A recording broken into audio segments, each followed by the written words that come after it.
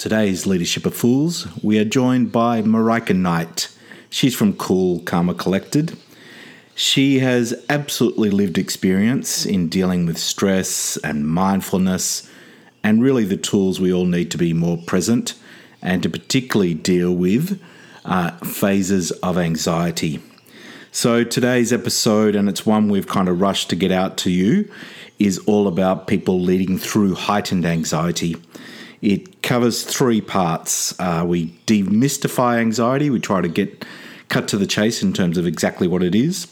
Number two, we work on steps to be less anxious.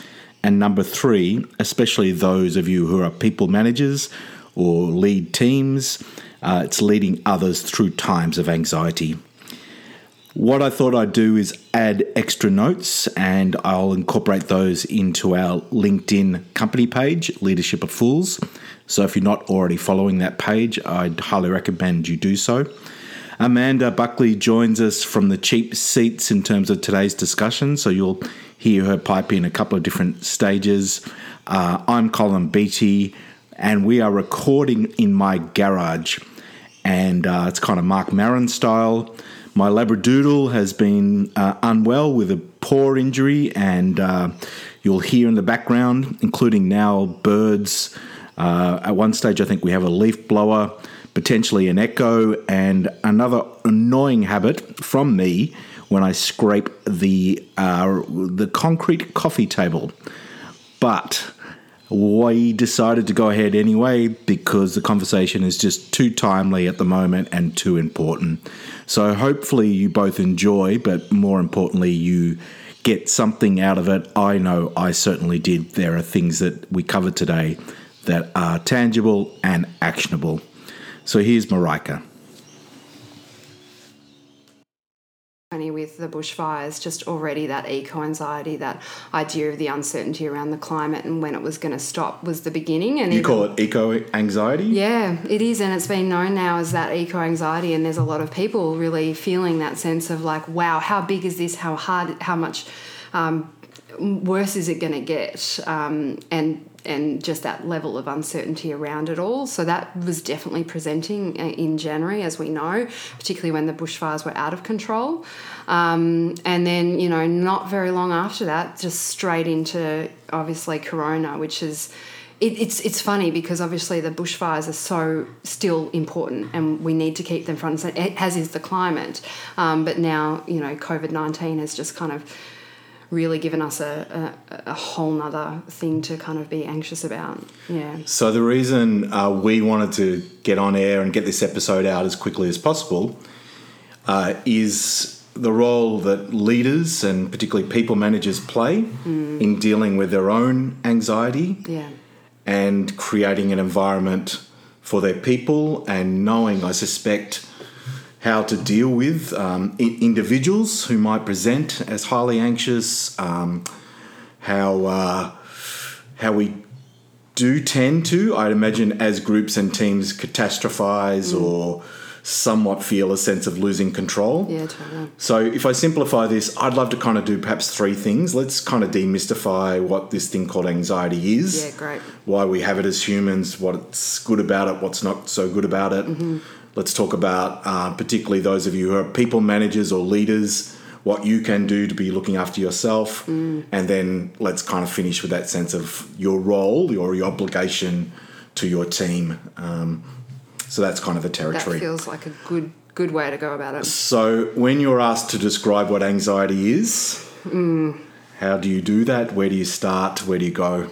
And I think it's really important to just quantify or qualify this information, just given that I'm not a psychologist, that I am an expert in mindfulness-based stress reduction and have learnt a lot around neuroscience and stress science and stress psychology over the last 10 years. And so everything that I'm going to respond to you with is with that filter of, mindfulness-based stress reduction. And so when I get asked about what anxiety is, literally it's one and the same as stress.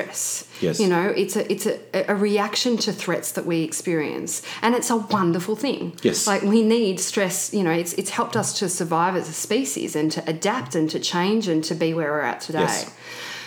The difference, wonderful and, can I just say, wonderful and normal. normal. Incredibly normal. Yeah.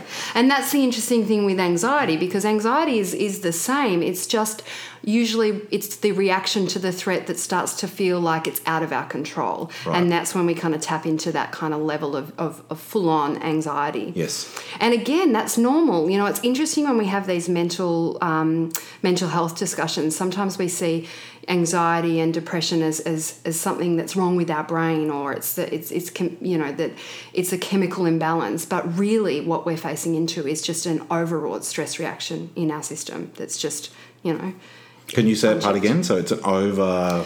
Well, it's overstimulation of our stress response. Yes. And that's happening because we used to, for a really long time, in the entire evolution of our species, we've dealt with stressful encounters. Yes. We've got adrenaline to help us manage fighting off tigers or fighting, significant threats, immediate significant threats. Yes. And then we've got cortisol, which is amazing at helping us to survive through famine, war, flood. So we've got these beautiful hormones that are here to help us thrive. Yes. Yet we're not using them for that. We're using them for, the chronic expectations we've got on ourselves to be successful. We're using them for the, managing our bosses. We're using them for financial woes, for everything that we experience then has become a threat. Right. So what is absolutely part of our makeup that has helped us to survive as our environment has changed, and sometimes the most immediate threats or the most physical threats are no longer there, or being presented in very different ways. We've become less used to making sense of this, or I think part of it is that we have an experience of comfort that has meant that we have had a lot more inner threats. So we've kind of cultivated a lot more of this these inner perceived threats. Yes. And I think big events like the bushfires, if you notice, it puts a lot of things in perspective. Yes. Quite often you take a step back and go, wow, I'm so grateful that I have a home. Yes. I'm so grateful that my house isn't burning down. Same with even COVID now. I'm so grateful I've got health at the moment, and so it can help put perspective. But that's not how everyone's going to react. No. Right. No. Humans do extreme. Even I sometimes remind myself of a road rage situation where if I'm driving home tonight and someone pulls in front of me and the chemicals rush through my body that are designed to protect me and keep me safe, but if I'm not used to that, I'm going to overreact or behave in a way that perhaps I can't control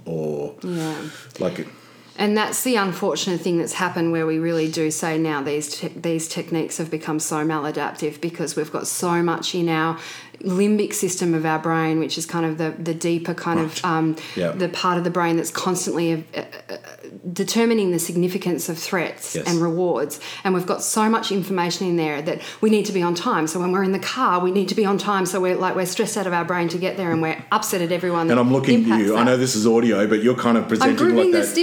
Gripping the steering wheel, shaking. Yeah, and I think it's really important for us to notice the physiological effects of this. Like when we talk about stress and anxiety, quite often we just think head up, that it's all happening in our mind.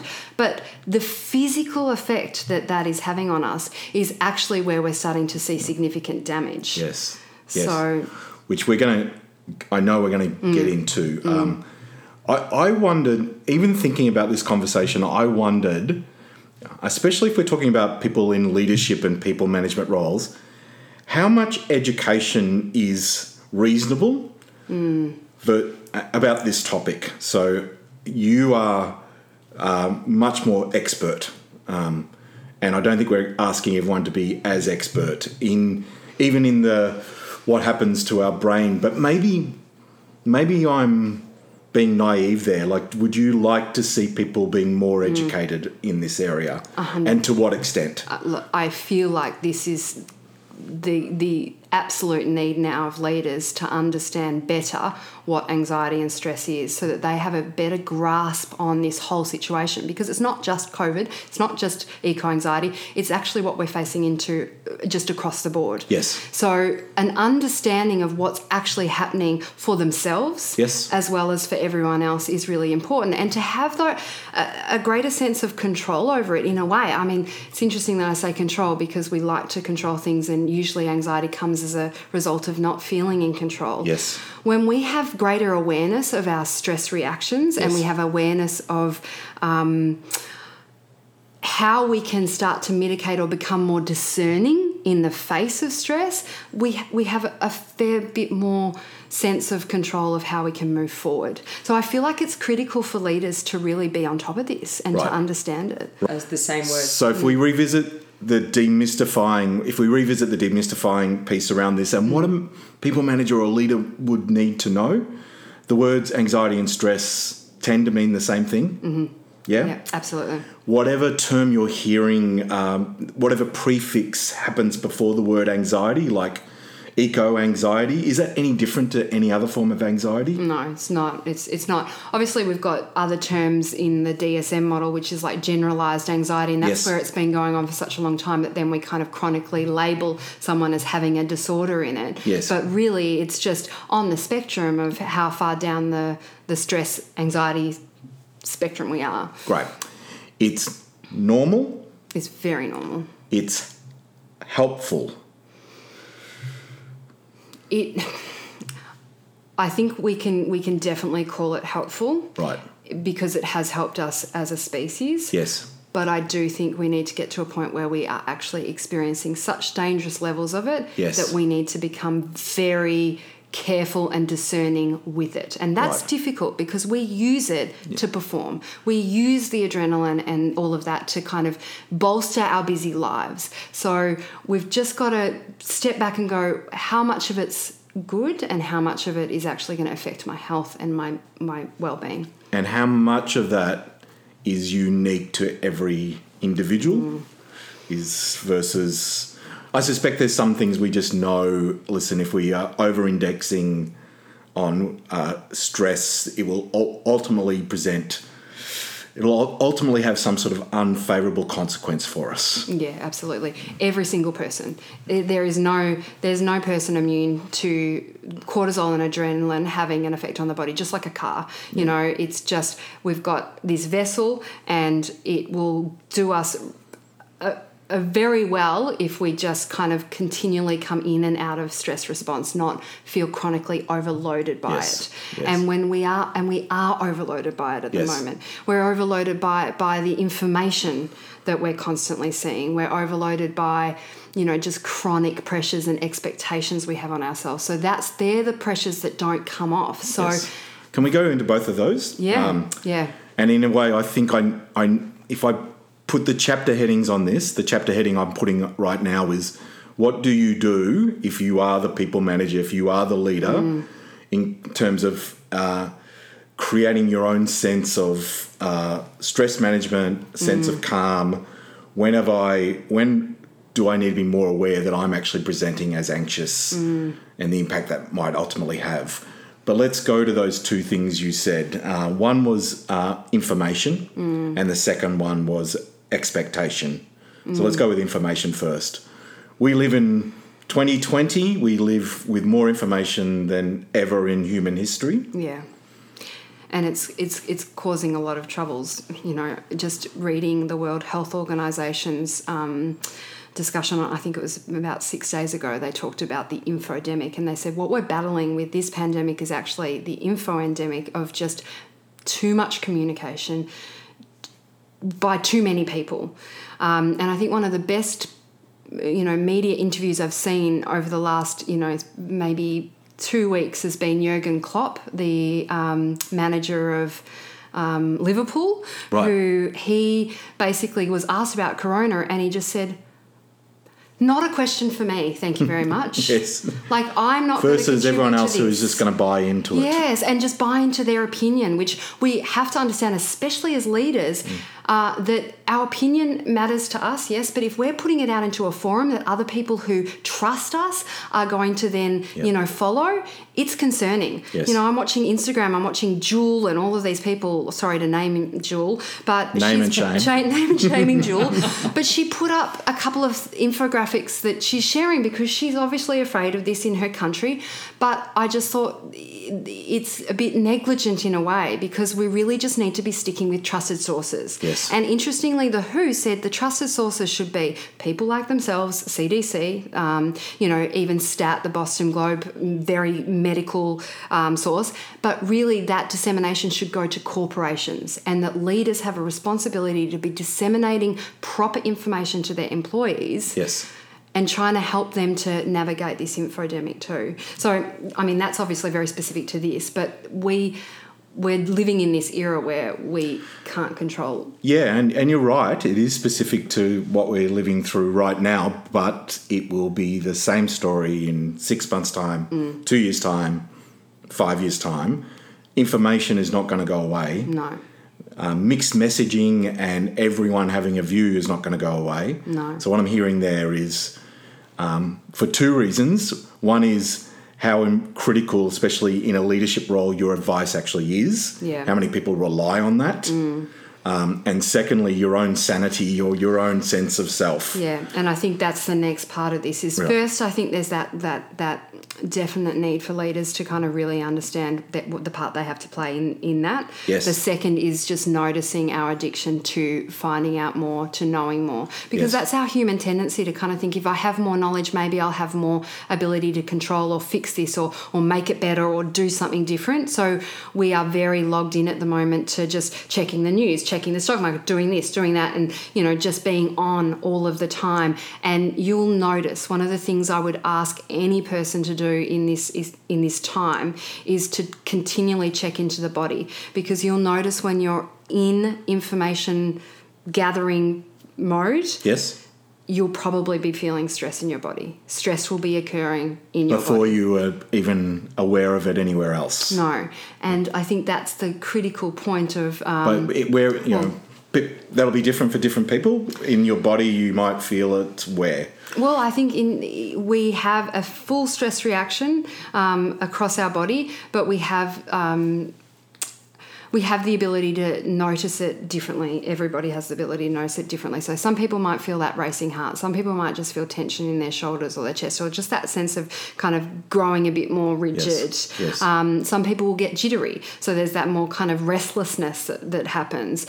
But no matter what, if we're tuning into the body, we have awareness of the stress reaction. And that's a critical part of how we're going to move through this or navigate through this. And even if that's not necessarily... I know exactly what's triggering that. I'm probably picking up there's something the hormones, the stress, the chemicals has been stimulated to a point that I'm at that point less likely to make good decisions, less likely to. So I think the minute we are in that territory, and because we live so cognitively, we don't notice what's happening in the body. But once we are in that stress activation, our brain, our prefrontal cortex, like the most important part of our brain that helps us to regulate, is usually offline. Right. We're in that more prehistoric part of the brain. Right. And which is more fight, flight. So reactive. And at its scariest sense, even the fighting over toilet paper. Yeah, absolutely. So we're witnessing in situation like that, people being quite primal. Yeah, totally. A perceived sense that there is a limited resource and I'm going to fight to the death for it. Yeah. And even just, it's so fascinating. I don't know whether you've walked through the supermarkets and seen the empty shelves, the empty pasta, the empty rice, the empty this, that, and the other. But like you can notice if you tune into your body, and I've done this, that instant stress reaction of, but what if there's not enough for me in a week? Yes. And so already it's you're having it. It's really normal. Like you start to go, okay, I don't want to buy into this. Like at some level, I'm not buying into this at the same level, but what happens if I don't have enough for my family. That's right. So then you're in that stress reaction. Right. So it's going to be happening constantly, whether it's eco-anxiety, whether it's pandemic, whether it's the next thing that we're going to be facing into. We are going to be constantly be activated in our stress reaction. Yeah. I want to kind of, I know I'm about to go down two paths with you. I'm going to go back to that expectations on self. The other word that's been a highlight already in this conversation is the word control. Our need to control, living without control, living with uncertainty. But I'm also almost tempted to go back to the start again. If you're not educated in this topic, what can and tends to happen is that sense of anxiety means mental health. It means the domain of human resources, the domain of my employee assistance program, the domain of the psychologist. And we're saying, yes, at its more extreme levels, yes, but mostly that's not the case. Yeah. That's what and that's what I teach. And it's quite empowering when you hear that, because we get this sense of, I have some semblance of control over this situation. Yes. It's going to take time. It's not going to be easy. I'm not going to be trying to find Band-Aid, ways to fix this discomfort, because what we're actually going to have to do is face into how uncomfortable this situation is right now. Yes. So let's do that. Control. Let's go to control. Let's do it. Oh. Even before we got on mic today and we had a coffee together, and we're joined by Amanda in the background. Hi, Amanda. And really, the nature of the conversation was our own ability to try to control things that sometimes are uncontrollable, and therefore, if they are, our ability to live with that or not. Yeah. When I say the word control and you're nodding, what do you feel like sharing around that? I just think it's such a beautiful, and I think it is so important for us to keep normalising this. Right. It's so human for us to want to control, the greatest unknowns. Like when we're born into this world, we don't know when we're going to die. Our mortality is so uncertain that's what we're faced with, this deep existential hum of like, I don't even know how this is going to go. So then it makes sense to kind of want to control things and put and to make security, a perceived security around our lives, whether that's looking after our health, whether that's looking after our financial security, all the things we can do. But some things I suspect are very conscious, and other things we don't even know why we're doing it. Yeah. We're accumulating things. We're surrounding ourselves with more fences and that's it. Protecting ourselves, and we may not even be conscious of exactly why. That's it. Right. And I think we're born into families that have different ways of coping, and so we've got these strategies that we don't even see as strategies. We're just like, this is just the way it is. Yep. This is the way I do it. Yep. And it works for me. Yes. So there's that kind of... And it works. And, the conversation we were having this morning is, I think when a situation like this, both, just January through to now has happened, we start to see this kind of gap in what we can control, and then just those far out circumstances in the world that are so outside of our control. Okay. And then we start to kind of see... when we might have a skills gap, or where we might not have kind of built our capacity or our resilience to face into this. Most people who've been listening to this program for a while know that I'm of a certain age. I've actually turned 50 last year, and this is where I'd say this is not necessarily normal. Events like coronavirus, I would say we've lived... In my 50 years on the planet, I've seen this, but not to this extent. Now, when I say to this extent, I'd almost say I think it is a factor of how much information versus, the last pandemic type event. We would not have had, not saying we wouldn't have had the internet, but we wouldn't have had the social media. We didn't have Twitter. All of those things. So it combines a couple of things: a serious health event with a saturation of information, and you're right, everyone having a view. So then you play out that sense of, this feels out of control. Yes, yeah. And I must admit, even myself, who trying to go, well, I've lived, survived, thrived. In fact, I'm even in a category which might be considered more dangerous. I have asthma. I had chronic asthma in my life. I'm over 50. I'm male. And everything I'm hearing actually, that's quite dangerous. I'm trying to take it seriously.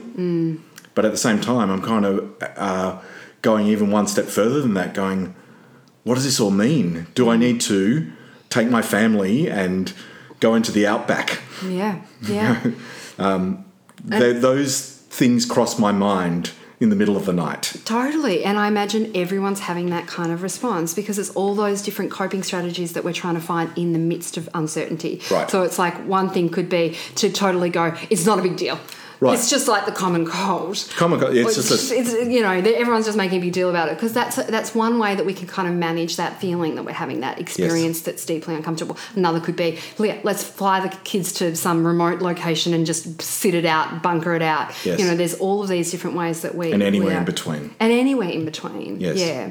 And again, it's just so normal that we're experiencing this, but I guess in this time, really... the one thing that we can do in uncertainty, and I had the quote, do you know Viktor Frankl? Yes. Yeah, I mean, he's an amazing... Man's Search for Meaning. Man's Search for Meaning, yeah. Yes. So he wrote that, and he was a Holocaust survivor. For those of you who don't know him, I'm sure you all do, but he watched his whole family get murdered in front of him and then ended up in a concentration camp. And so if you think about uncertain times, yes, that man lived through them. Yes. And his whole take on how people psychologically thrived and were stress hardy in the face of that can be really helpful for us in this moment. Yes. So one of his quotes was, when we are no longer able to change our situation, we are challenged to change ourselves. Can you read that one more time? When we are no longer when we are no longer able to change a situation, we are challenged to change ourselves. Right. And so this is where we are at now. Yes. And this is the thing that we can do. The question you keep coming back to is, so we have anxiety, we have stress. Let's demystify that it's something that we need a pill for right now, because the majority of us will be experiencing anxiety. You're making me smile. We need we need a pill for it. Wouldn't it be nice to just have a pill? Wouldn't it be nice to have a vaccine, but then just a pill to manage this? But we don't need that right now. What we need is to start to challenge our responses to this. Right. And that's going to be hard. Yes. So let's, let's go a little deeper into that. When I hear that term, and let me test my thinking. Mm-hmm. When I hear that term, I think, can I afford to be more reflective during this time? Can I actually sit with things a little longer? Yeah. Not just instantly respond? Can I surround myself with people who are people I trust and people who are not going to exaggerate or amplify or make me feel less than worthy? Yeah. Things. What else? I'm thinking. What can I do to change myself? Yeah. Not automatic pilot. Be more reflective, considered. Secondly, who I surround myself with. 3, you've already said this. Actually contemplate the sources you're relying on. Yeah. The sources of information you're relying on. Yeah. And are they worth relying on? Mm-hmm. What else comes to your mind? Well, so I think then we get to that point of how do we actually... This is kind of one of those events where we have this capacity to really... It's like we're in the full hard training. When we're really doing the hard work. Maybe we're going on a massive hike and we're going to have to just put in the hard yards of actually continually stress regulating and tuning in. So there's some really simple... When I hear lots of people, news outlets saying, don't panic, be prepared, don't panic, just don't stress. Let's actually give some simple tools how to do that, because I think sometimes we don't know. Get out of autopilot. How in this moment when all I know? So I think the first one is that we need to stop. We need to stop and take some breaths and actually critically observe our stress reaction in our body. Right. And the reason I say observe it in our body and not kind of get into the mindset of it is that when we have the awareness of the stress reaction in our body, we've already tapped into the prefrontal cortex. Okay. So we're bringing it back online. Yes. So if we can sit with the racing heart, with, and what else can I feel in my body? And what else can I feel in my body? And what else can I feel? For even 30 seconds, we are in a far better space to respond than if we don't pay attention to our physical body. So in other words, we're doing something to take control of our response. Yeah, by literally not actually thinking about it. I sometimes think we can just, we try and fight stress with more thoughts. But this is a little bit, alternative. But really, if we can just be with our body, with the stress reaction and turn towards that, and it can feel kind of uncomfortable because it is a stress reaction. But by doing that, we have to trust that our system, which has been doing this for millions of years, Homo sapiens for 300,000. Not just our little timeline, but it's intelligent, and it will actually start to go, hey, there's no significant threat right in this moment. Yes. Because that's the reality. Yes. There's no significant threat right in this moment. Yes. Can I add? Sorry, I'm off. No, mic. please. That's exactly how I deal with stage nerves. Yeah. And when people ask us, how do you handle, do you still get nervous? I get nervous every show. But what I do is go, okay, I'm feeling it. And we talk to each other, just like, how you feeling? Man, I'm nervous. I can feel this. I feel like, okay, my heart's racing. All right, must mean I'm ready. So we turn it into I've got the thing ready now to give a good performance. Yeah. But yes, rather than let it be the silent thing in the room where you go, I can't tell them how nervous I am. And I think, Amanda, you make such a good point there, because I think we can say, I have this anxiety, even though the threat's not right there. That sense of feeling like, I'm ready for this, we can harness then the energy rather than just kind of being in this kind of reactive spinning out of control. So I think the way that you've just described it is beautiful. It's like noticing it's there and then going, I'm ready to go into battle today with whatever this is. Yes, I can run from the tiger. I can run from the tiger. Yeah, or I can be with my people in this. I can hold their discomfort in this because I'm ready and I've harnessed my stress reaction in a different way to just autopilot. For me, I often judge the effectiveness of leadership. I'm going to come, before we finish this conversation, we'll come to leadership in terms of responsibility to the people, the people management, the team part of your role. But I often judge leadership by the quality of decisions that are made. Yeah. And not just in the short term, but in the long term. And I think all three of us have done our own bit of research about some of the things. And it's not just this current virus, but the types of world events or potentially climate events or other political events and their ramifications. I think it's your ability to make good decisions. And good decisions often come from gathering information, using judgment, testing ideas, being curious, being open, not necessarily rushing despite everyone's pressure to say we need to make a call right now. And usually that's not really the case. And I think what we're hearing from incredible experts in this is to also contemplate the unexpected outcome of your decision. So politicians right now are facing incredibly decisions they may never have contemplated making in their life, except perhaps in wartime. Totally. And most people haven't lived through wartime. So in that respect, it's trying to think through what decision am I leaning towards right now and what is its ramifications. What I'm describing right now requires performance in the sense of clarity and a sense of self and a sense of, am I making sense of this without every other bias and every other problem that could kick in, including what we're saying right now, our own human need to survive. Yeah. And that's playing out every single day. Your body is keeping you alive. Yeah. And it's triggering things that feel slightly dangerous or this is different. These are normal things that even, and I'm kind of going back to you, Amanda, that sense of, for leaders, they're getting on stage can sometimes be as simple and as complicated as the idea of I'm about to make a decision which will have ramifications. That's right. Yeah.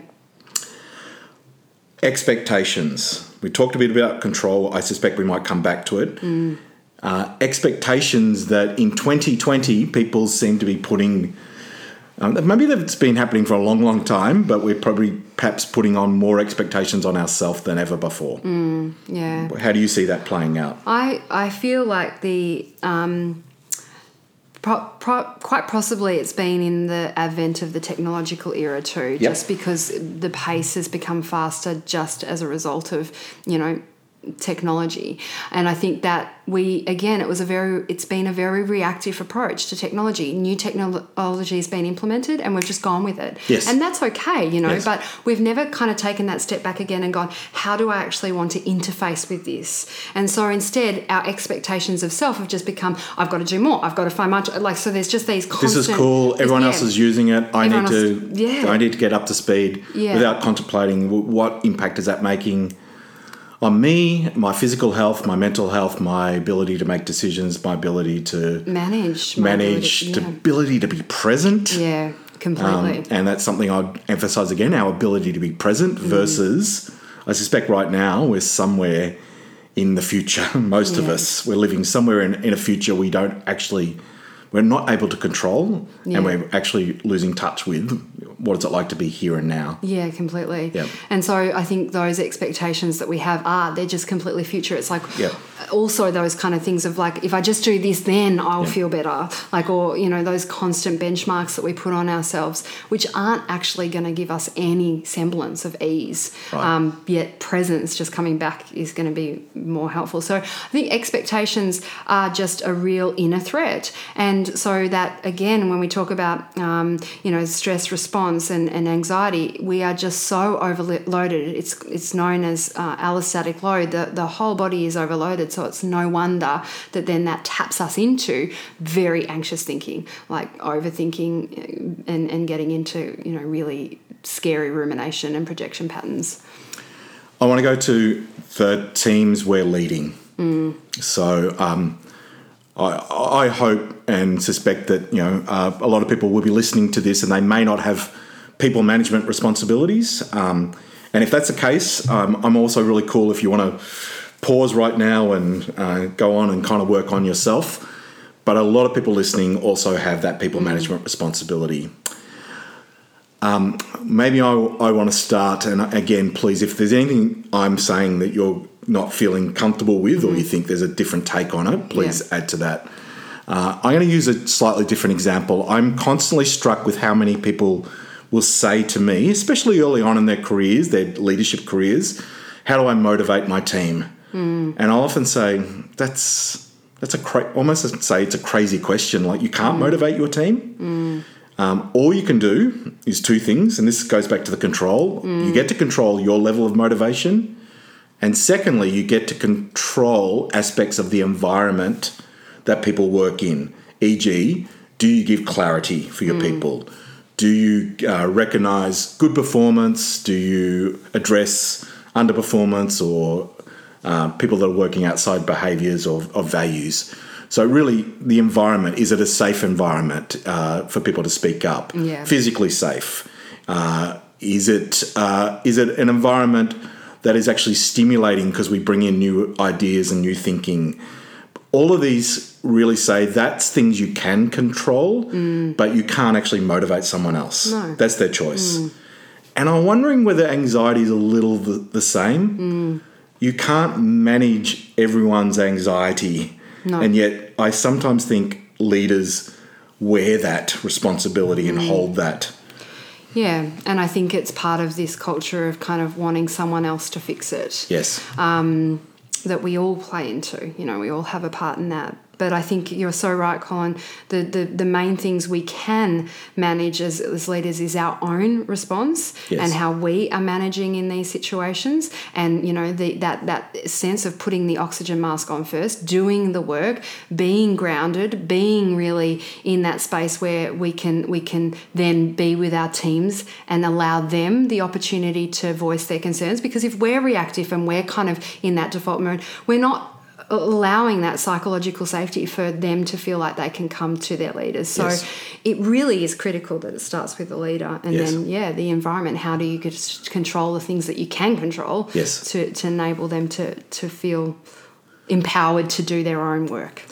So let's let's have a guess. It's our educated guess that there'll be a lot of teams, a lot of individuals within workplaces, including schools, societies, church groups, community groups, all experiencing their own level of anxiety around what do I do for myself and what do I do for my loved ones and my families. So again, these are normal, what might not feel like normal times, but these are normal responses. Yeah. You as a leader cannot own all of that. No. You cannot be responsible for all of that.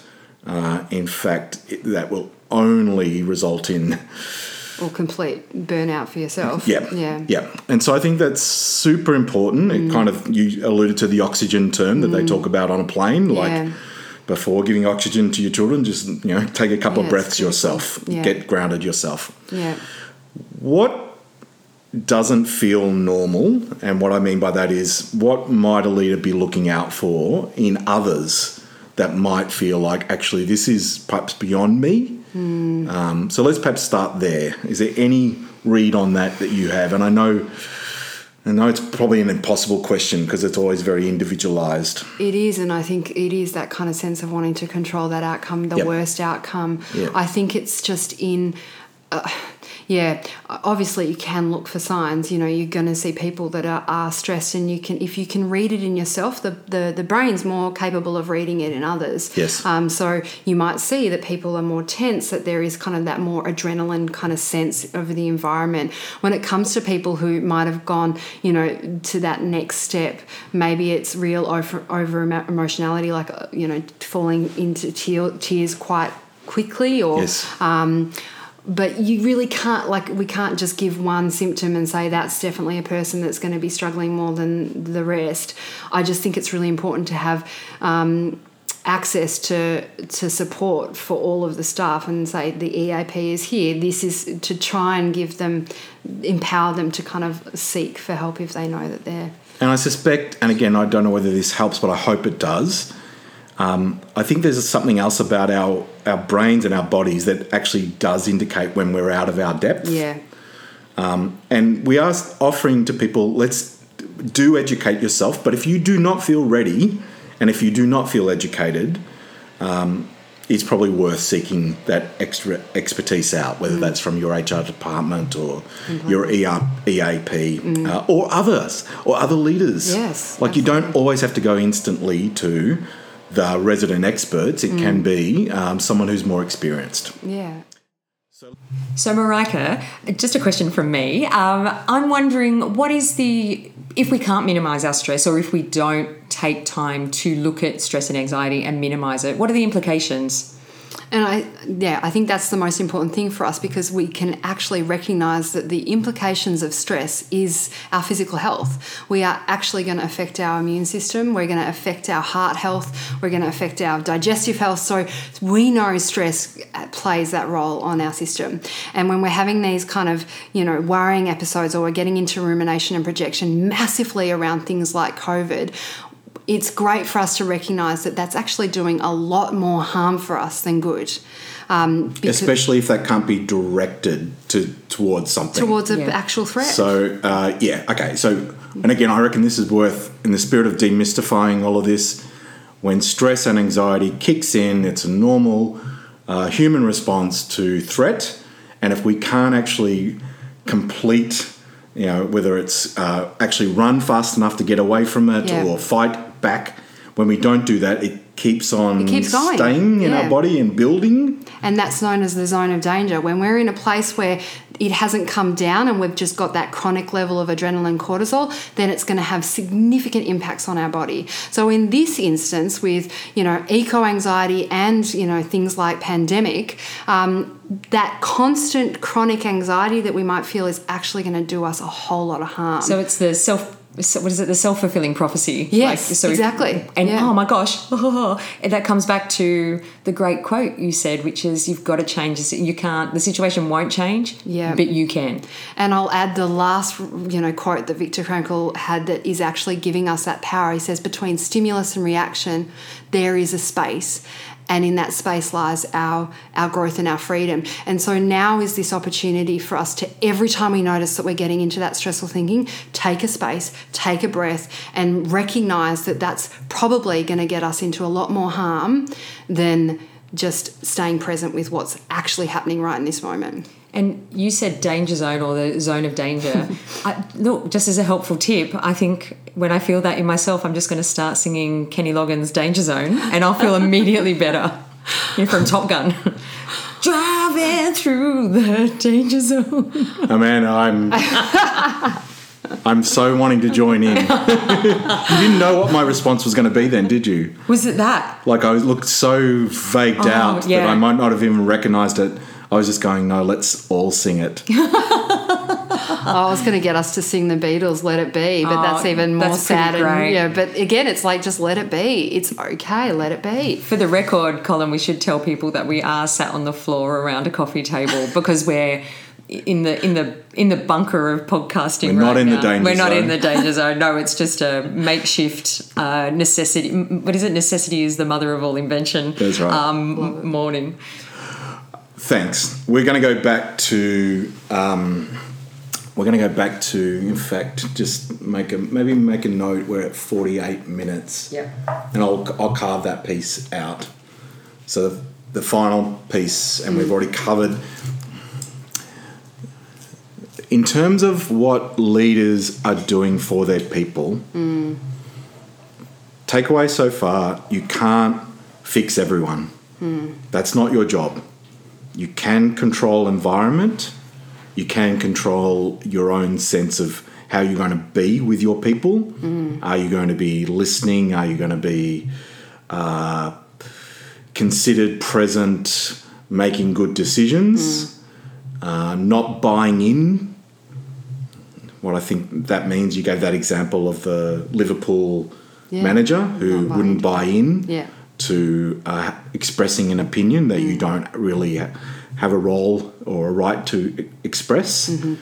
So we're kind of moving away from the idea of what doesn't feel normal to what is normal and what role do you play. So when you think about people's responsibility to others, I think the sense of actually really normalising and saying we're all uncertain, as a leader standing up and saying I feel uncertain, I feel, out of my depths at time, I'm having a stress reaction to this event, is a really great way to kind of help people understand that it is a very human response. And can I slow you down on that? Because I reckon this is really tricky, because I'm still under the impression that a lot of people, especially who work in bigger organisations, feel this sense that I can't say that. I can only, and I don't think they're even saying to themselves, I'm going to work the company line, but they're almost saying I need to be positive because that will influence my group. Well, what do you do if you're not feeling especially positive? And I think this is like that idea that if we... there's a great analogy of when we get into, well, we don't have to do this in Australia, but a lot of my teachers over in the States talk about being out driving in black ice and how they come into skids, and how the human tendency is to just pull out of the skid as hard as you can with positivity, with all that kind of stuff, and you feel that kind of sense of fighting against what's happening. As opposed to if you turn just slightly towards the skid, how the velocity and everything in the car wants to write us out of the danger. Right. I would say this is this opportunity for leaders to turn a little bit more into what might be very uncomfortable territory for them, to say, this is uncertain. We don't know where this is headed. This is, we are going to do our best to kind of navigate this with presence, with, the right facts, to stay really grounded. That to me feels like a much safer vehicle to take our teams out of this situation than turning out of that skid.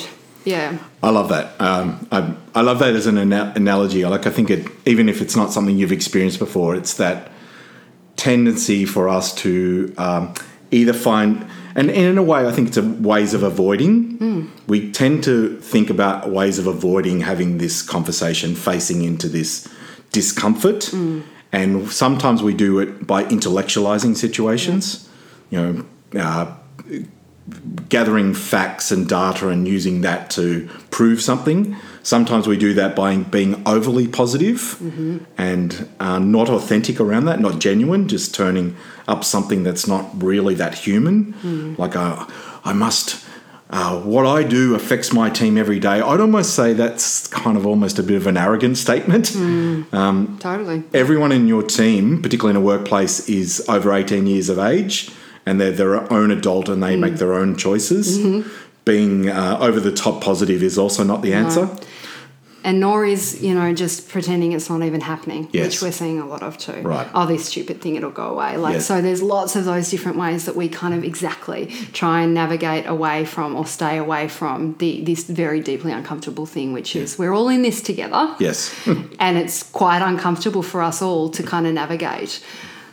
And maybe it's as simple as that. It's as simple as that. How nice would it be for, leaders to just go onto the floor with their team and say, this is how we feel, and how are you guys feeling, and just meet it at that place without that level of hysteria. Like, I understand that we can then get into like this gossip, and we don't want that either. Then it's like, what can we do to empower people to feel as grounded, as capable of meeting these challenges? Because this is the beautiful thing about times like this, or when we're facing great challenges that are really going to actually impact us, is we have this opportunity to step up, to change. It's that thing that Viktor Frankl's talking about. Like, now we can actually improve ourselves and actually make ourselves more equipped to dealing with it in the future, which we're going to have to. And you're absolutely right. And there's two things I'd highlight. The term meeting it where it's at or where your people are at.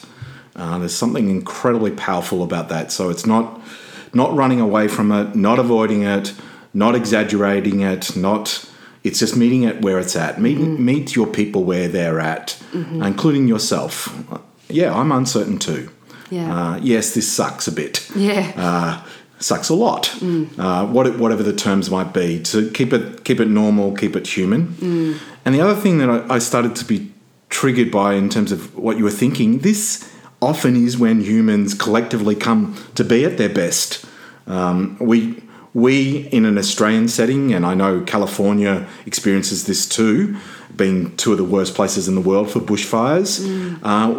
For every bad story and every story of genuine sorrow, there's a story of heroics and communities coming together and people doing amazing things and looking out for each other. Yeah. This is another one of those times. It is. And it's a time like that for community, but it's also a time for our own personal growth to kind of meet the anxieties we're feeling in a different way or choose a different response. Yes. Because if we do that now, we're setting ourselves up maybe in 4 months' time, when this is not even a blip on our radar, hopefully, to maybe not be gripping the steering wheel when we're going to work thinking that time really matters, that we're kind of going, oh, I've actually done the really hard training in my brain and I recognise that that's actually not a threat anymore. Yeah. So how nice would that feel if we actually saw this as an opportunity to really kind of retrain ourselves and get a lot more discerning about stress and anxiety?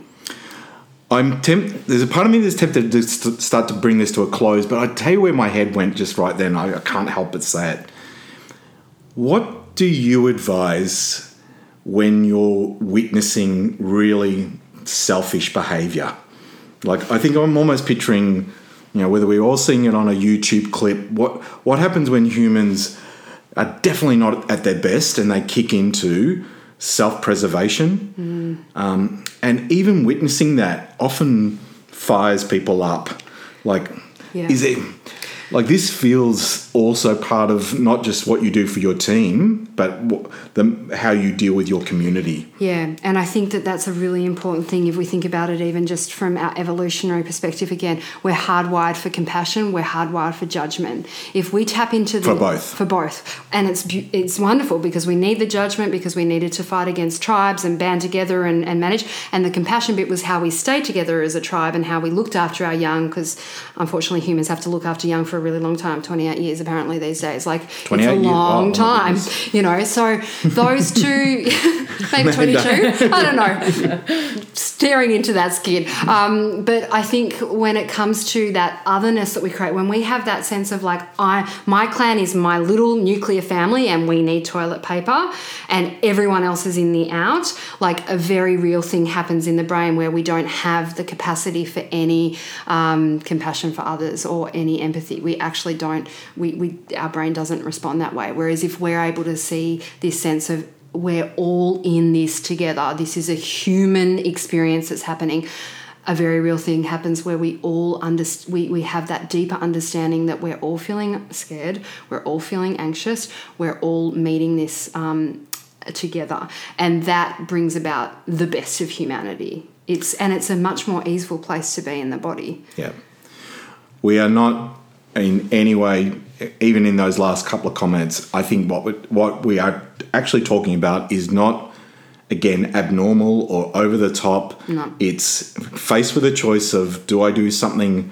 for self versus selfless? More often than not, it will be the selfless activity that will help everyone, including yourself. Like we live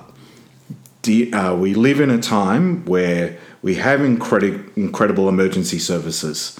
We live in a time where our medical treatment is, every year we discover something amazing and incredible.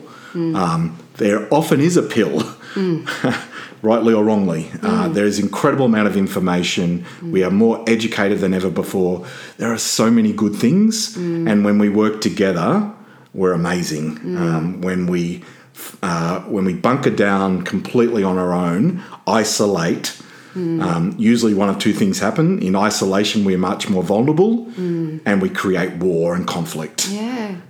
So it's a together moment. It's a together moment. And the last thing I'd say about when we do isolate is, again, it just reinforces the feeling that maybe we're the only ones really experiencing it to this severity. But the more we have this together moment, the more we normalise it, the more we might be able to tackle this together, the better it will feel. And to be honest, in terms of stress response, if we're connecting in that way with empathy and compassion, it's the best antidote to stress. Right. So then all of a sudden we're getting into the rest and digest system, which is the part that really wants to make this system optimal. Right. The system, when I say system, is our body. Body, yeah. So if we're actually being in community, we're doing good things, we're going to, people in our neighbourhood that might need some extra toilet paper, and that's actually going to have such a good response on our immunity. So like even just choosing to do it selfishly for that feeling that we're going to have is also powerful. And instant karma. Instant karma. You're going to be, yeah. Do you want to be a better human? Do nice things. Yeah. It'll come back. It'll come back for you. Well, it comes back, and again, the lead I take from that is this is actually a moment about choices. And one of the things, and it goes back to the Viktor Frankl piece, that sensation where a lot of his freedoms and his family freedoms had been taken away, he still had the freedom of his own choice. His own choice. And I think that's what we're actually experiencing right now, that everyone gets to make their own choices. That's right. And freedom's taken away in the most horrific way. Yeah. Not in a way that we will ever know, because we are still so much more privileged. That's and right. The majority of us are anyway. Like obviously there's people out there, and they're the ones we need to look out for. That's exactly it. And that's why I think those two quotes you should be printing them out and putting them on your workplace, because if we can just keep reminding ourselves of that opportunity to have that choice, and to take that space and to pause and to slow down in the face of this urgency that we're experiencing, we are going to do well by ourselves, by our family, by everyone. Which leads me to just, again, I anchor this in the spirit of effective leadership. Yes. That your ability to make, by being present, by being grounded, by being thoughtful, by being considered, your ability to make better decisions, but better decisions that will stack up in the long term. None of us can predict exactly how anything's going to play out. No. Let's be candid. Anything's going to play out. But what we can know is that certain decisions we make today will have ramifications for tomorrow. And can you live with, when you look yourself in the mirror, can you live with the fact that you made the best decision you could at that time, Also about yourself, also about your family, also about your team, also about your organisation and your community. Can I just canvas that with a whole lot of kindness? Yeah. Because Be gentle. Be gentle. And I really like we need to be gentle as leaders too, because we are operating with the very best resources we have at hand, and to just also have that element of gentleness with ourselves in this time too. Yeah. Which also means it is more than okay if you don't feel ready to make those types of decisions. Yeah. And I'm not talking about major decisions. It's just the normal decisions we make every day. But if you're feeling like the state you're in and the pressures you're experiencing are making that harder and harder, that is another sign. Yeah. It's another sign. Your body's probably been telling you before your head's been telling you. Yeah. And it's time to get that prefrontal cortex back online. No.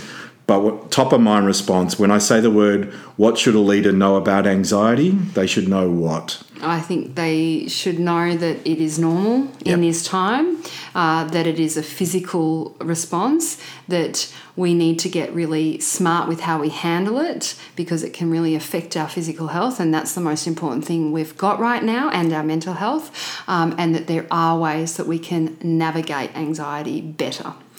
Which the second chapter heading would be, what can you do for yourself as a leader? Yeah. Which kind of is that almost that last bullet point. Yeah. Things like? So really simple tools like stopping, taking a breath, observing bodily what's actually happening in the body. Just knowing that by doing that, you're bringing your prefrontal cortex, or that top-down executive functioning mode online. So that's really critical. Going outside for a walk, getting fresh air, things that are going to activate your parasympathetic nervous system are really key right now.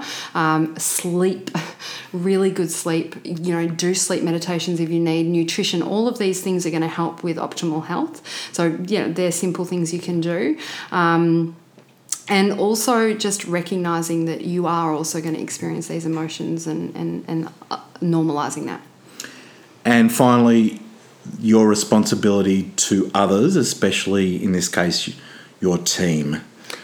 And for me, that it's really that feeling of like, let's turn into the skid together. Yeah. Have the, if you can, really have the courage to go there with your team in this, because I think that's what we need more of as leaders, to kind of do that. And however you want to do that is up to you. There's not a one prescription, but to think about that, how do we navigate towards this, rather than having all of those automatic and habitual ways of reacting. Let's be more present and really assess right now how we can navigate this.